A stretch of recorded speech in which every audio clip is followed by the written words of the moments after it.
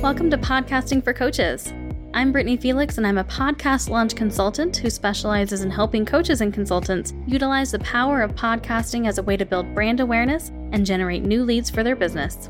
I realize not every new coach or consultant can afford to hire someone to help launch their show, so I created this podcast as a way to guide you through the process of launching and utilizing your very own podcast to help you grow your business and reach a new audience of adoring followers and potential clients. If you're ready to get your voice and podcast out into the world, head over to podcastingforcoaches.com to learn more.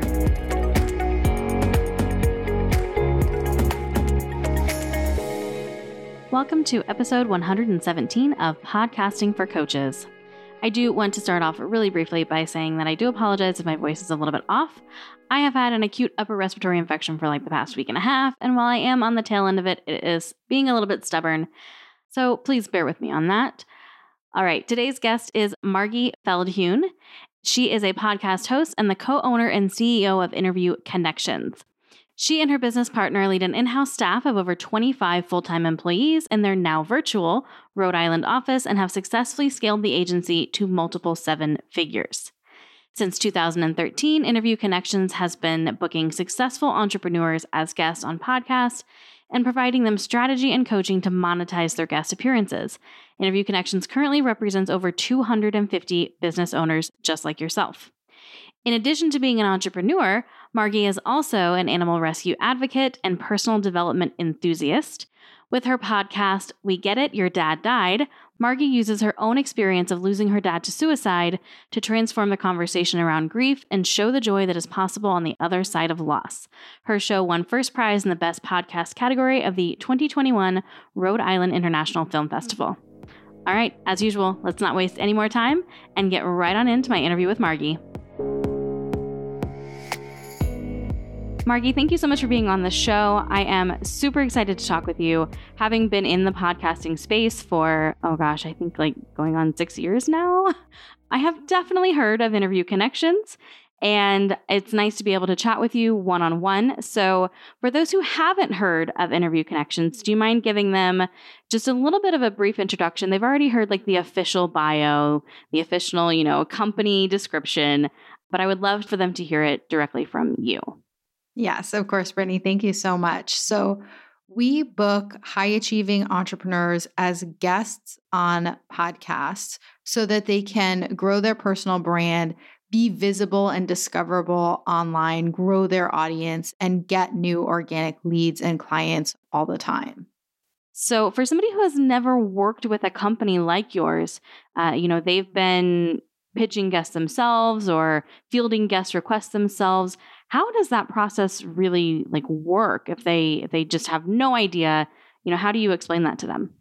Yes. So primarily our clients, they want to be a guest on other people's shows. So a lot of our clients also have their own podcast, or if they don't, when they start, a lot of them will fall in love with it through guesting on other people's shows. And then they always decide to start one. Even if they say they never will, they always do. And I always laugh because they get sucked in, right? It's so good.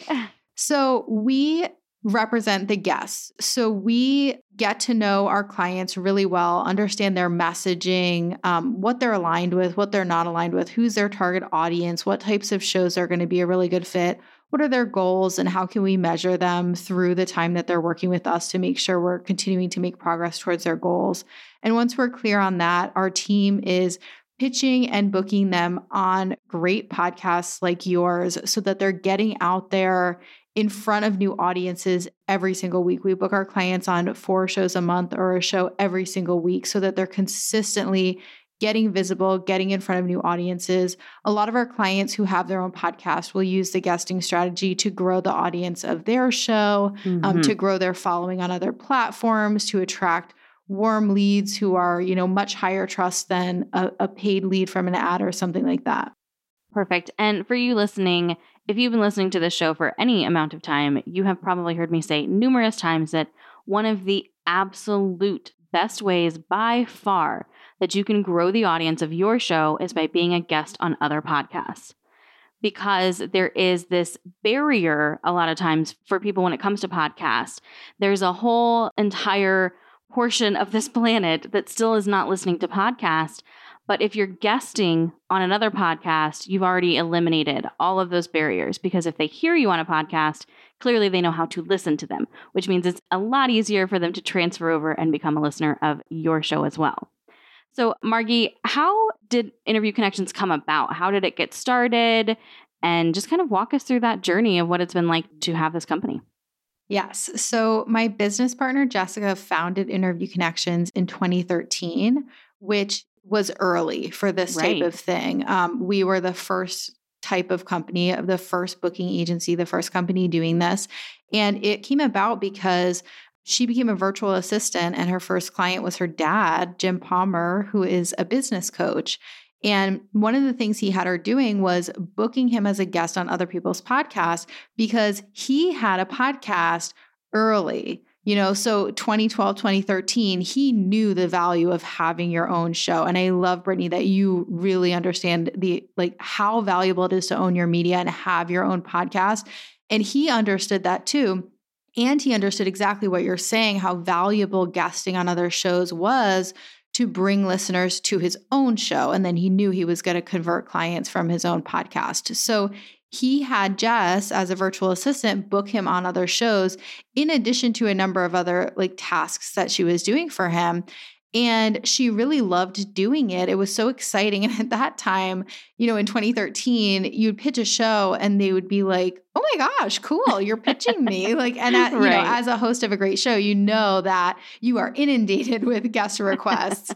But at the time, that wasn't the case. So because he's a great business coach, he helped her really niche the business down to become Interview Connections. So to go from a VA company to a company that specialized just in podcast booking. And at that time, it was both booking guests for podcasts, so representing the host, and also representing guests and pitching them. And it evolved from there. It grew to a team of at least, I would say, 10 contractors.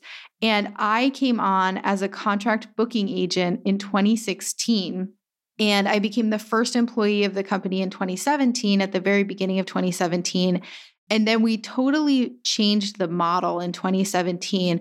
We moved to in-house employees, local employees in Rhode Island. We got rid of all of the contractors all around the world to have a more high-touch service, to be able to have employees who we could develop, so we would have more control over the quality. And that was quite a journey. And I became 50% co-owner after that first year at the beginning of 2018, and I'm now the CEO. And we have over 20 full-time employees in Rhode Island and Massachusetts. We gave up our office during COVID, so we're now a fully virtual team, but we are still local to each other. Right. Well, and I like that, because there is freedom and flexibility that comes with being virtual. But when COVID is not such a major issue, you can still have team meetings in person, team events, and those sorts of things. So you kind of have the best of both worlds with that model. Yeah, I really do love it. We were actually just talking about this yesterday, of doing kind of like the visioning and the creativity and the big picture strategy in person together, but then the day-to-day implementation and work can still happen remotely at home. So I totally agree. It can be the best of both worlds. Yeah. Now, to kind of flip gears a little bit, with the actual pitching that your team does, if you had to guess, how many shows would you say that you typically have to pitch in order to get those for your client? Oh my gosh, that's such a good question. Which, by the way, I did not prep her at all for that question. So just FYI for you listening. No, that's such a great question. So success rate is something we track. So I love metrics. I love data. And so I track for each agent and then the company as a whole, the number of pitches going out and the number of bookings that result from those pitches. So there's some variation in it, right? It really depends. When we pitch shows we have a relationship with, one of the nice things about having in-house employees who are with us for a really long time is they're building these long-term relationships with many, many podcast hosts. Right. So for a host like that, they're almost our client, but they don't pay us. So our agents are on the phone with that host asking, okay, what are you looking for? What's your vision for the next year of your show? What types of topics do you want to do? And then they'll send over our clients who are a perfect fit for the show So with something like that, those warm pitches, it's like close to 100%. But if we're pitching a show that we don't have a relationship with yet, or a show that, you would consider a reach show, like a show with a really, really huge audience, then the pitch percent goes down quite a bit. So I would say average maybe 25%.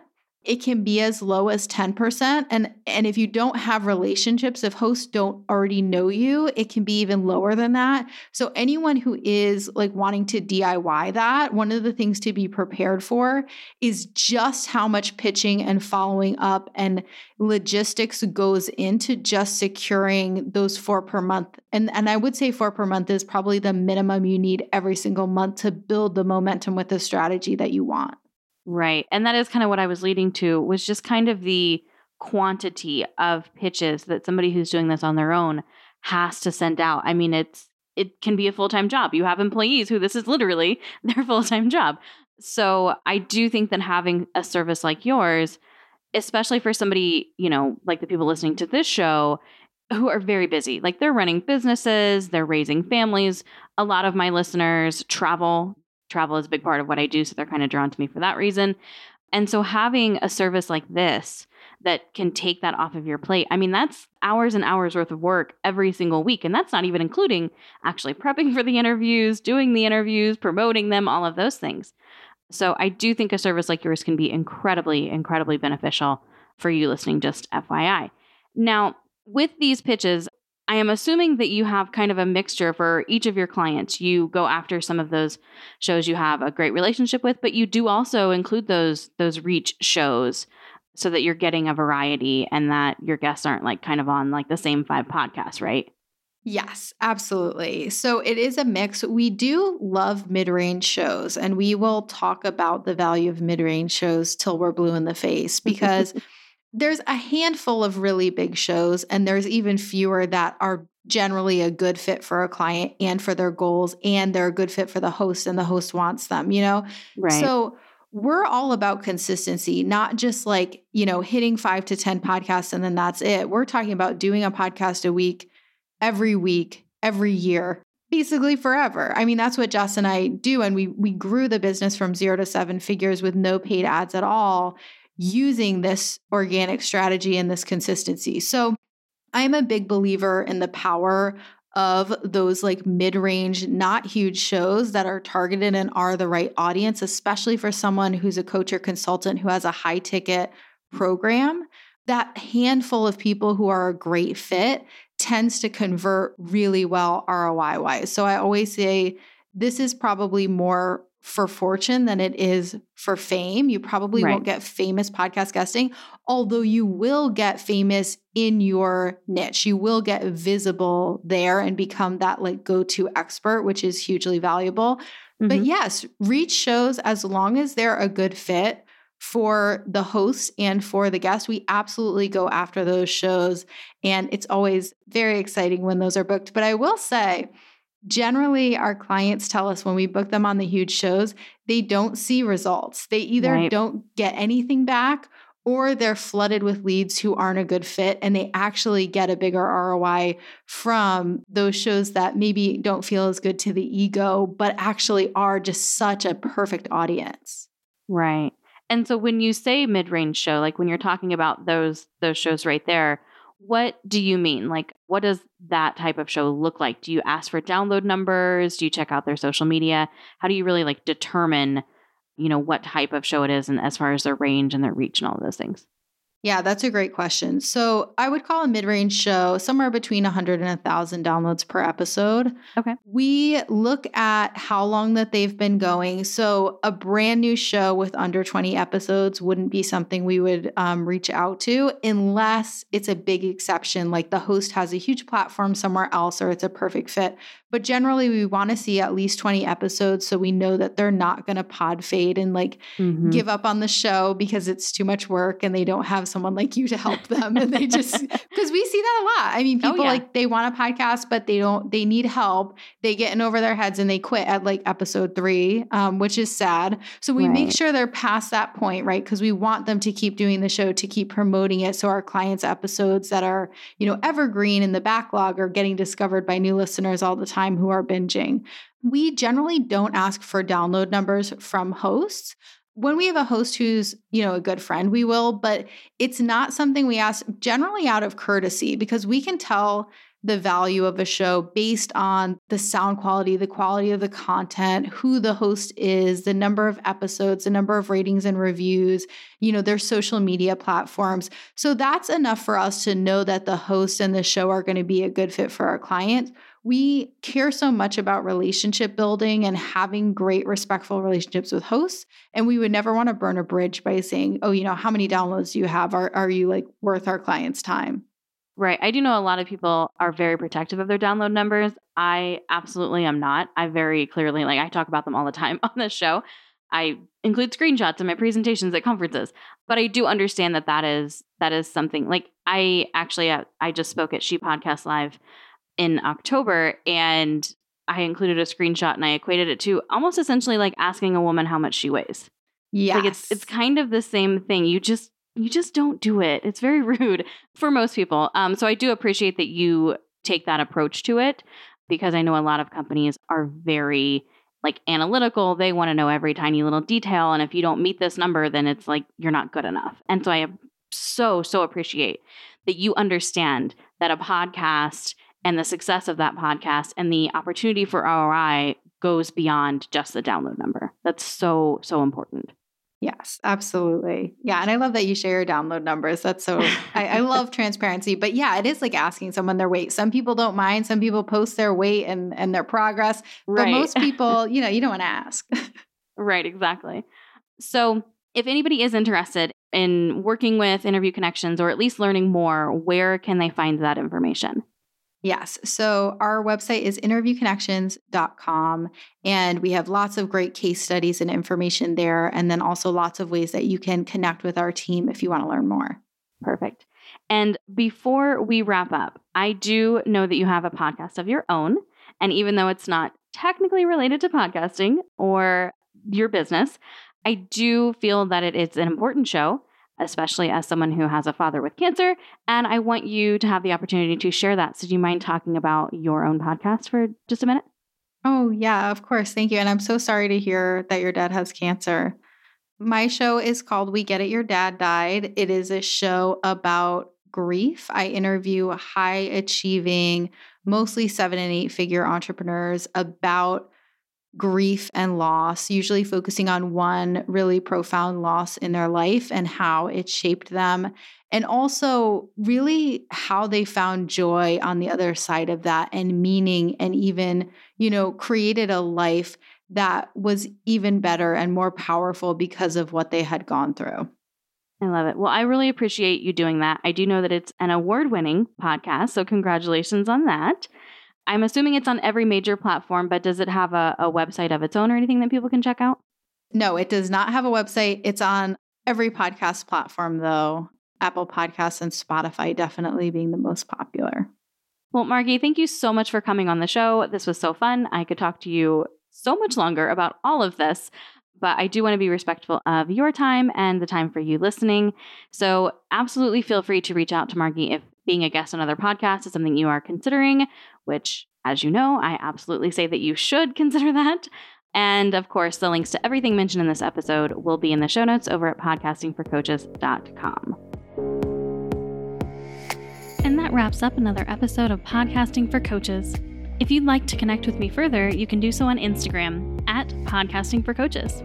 If you know it's time to finally get serious about starting your podcast, go to podcastingforcoaches.com and click on the Work With Me tab in the main menu to learn more about my one-on-one launch consultation packages or my self-paced online course. And I look forward to seeing the podcast that you create and put out into the world.